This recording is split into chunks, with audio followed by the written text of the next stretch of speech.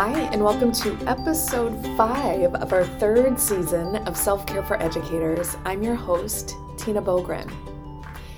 This week's invitation might be a little bit of a shock. It kind of was for me.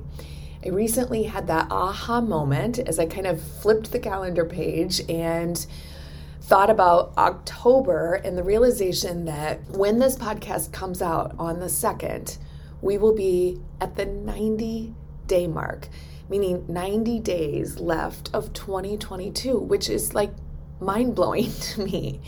And maybe it makes me sound like a real old person, and I am, and that's okay. But like every year just goes faster and faster. I feel like we literally just started this year, and I know we still have 3 months left, but it's like if you stand on your tiptoes, you can see 2023, which means now is a really good time to hit pause and think about how do you want to feel on January 1st of 2023?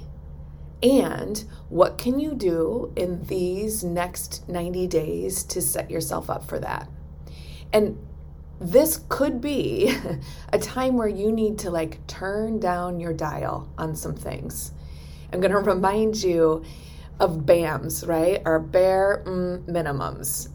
Think about what are those core essential pieces that you want to keep in place as we think about these next 90 days. There's a lot of challenges in these 90 days. So this is typically the disillusionment phase of the school year. I'm actually going to talk more about that next week.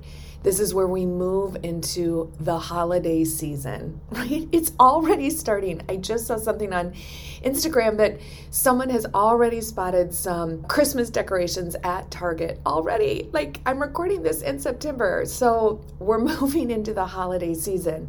And that comes with a lot of celebrations, but a lot of hardships.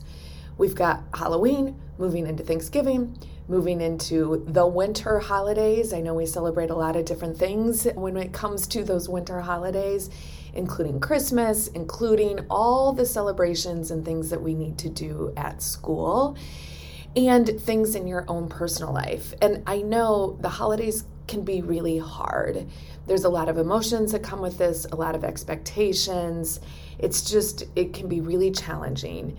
And so that to me is why it's even more important for us to pause right now at the start of this to think about what can we do to keep ourselves on solid ground for these next 90 days.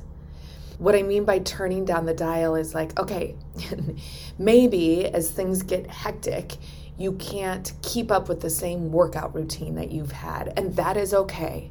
But what is going to be your BAM, your bare ass minimum that you're going to do? Maybe you're thinking about other areas in our physical health, and you're going to decide in your head, like, how do you want to approach all the food, right? Do you want to just flat out enjoy all the things? Instead, do you want to find a little bit of balance of like, I'm going to enjoy these things, but I also want to make sure that I'm eating my vegetables and I'm drinking the stupid water, because if I have too many of the treats, I know I feel awful. Maybe it's sleep. Maybe it's doubling down on committing to making sure that you are getting enough sleep. Maybe it's taking a hard look at the traditions that you have when it comes to the holidays and deciding what do you want to continue and can you let go of anything?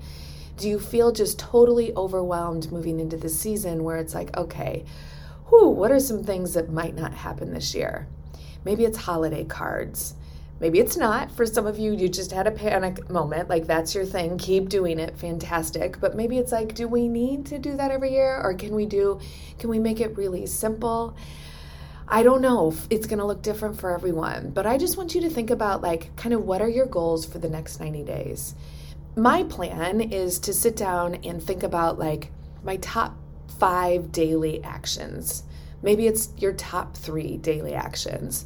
But off the top of my head, what I know is going to be is like committing to getting enough sleep, moving my body, not setting myself up for some crazy fitness goal because I know that these months are challenging. I just want to move my body. I really want to commit to doing that every day. So sometimes that's going to be like a formal workout. Sometimes it's just a walk around the block. I just want to be intentional about tuning into my body and moving my body. For me, I'm going to really think about food and choices that I'm making of like what are the treats and the days that I'm going to totally indulge and enjoy it. But I also don't want to totally lose control, because for me, if I just enjoy every single treat that comes my way, I will feel awful starting on January 1st of 2023. So I'm going to give some thought to that. I also want to really lean into gratitude. I know that when the months get hard in terms of work, and for me, my travel schedule and all the things, that when I remind myself to really keep my gratitude practice going, and actually up the ante, even do more things to increase the gratitude, I feel better. I also want to make sure that I'm really connecting with my family, with my friends. For me, I feel really fortunate. I get my vacation time in these months. I don't get the vacation time in the summer at all. That's my busiest month. So I have some vacations to look forward to, and I want to lean into them. As you think about the time that you get off for Thanksgiving and for winter break, like how do you want to spend that time? How do you want to schedule it or not schedule it? There's just a lot to think about. So the last 90 days, how do you want to spend your last 90 days?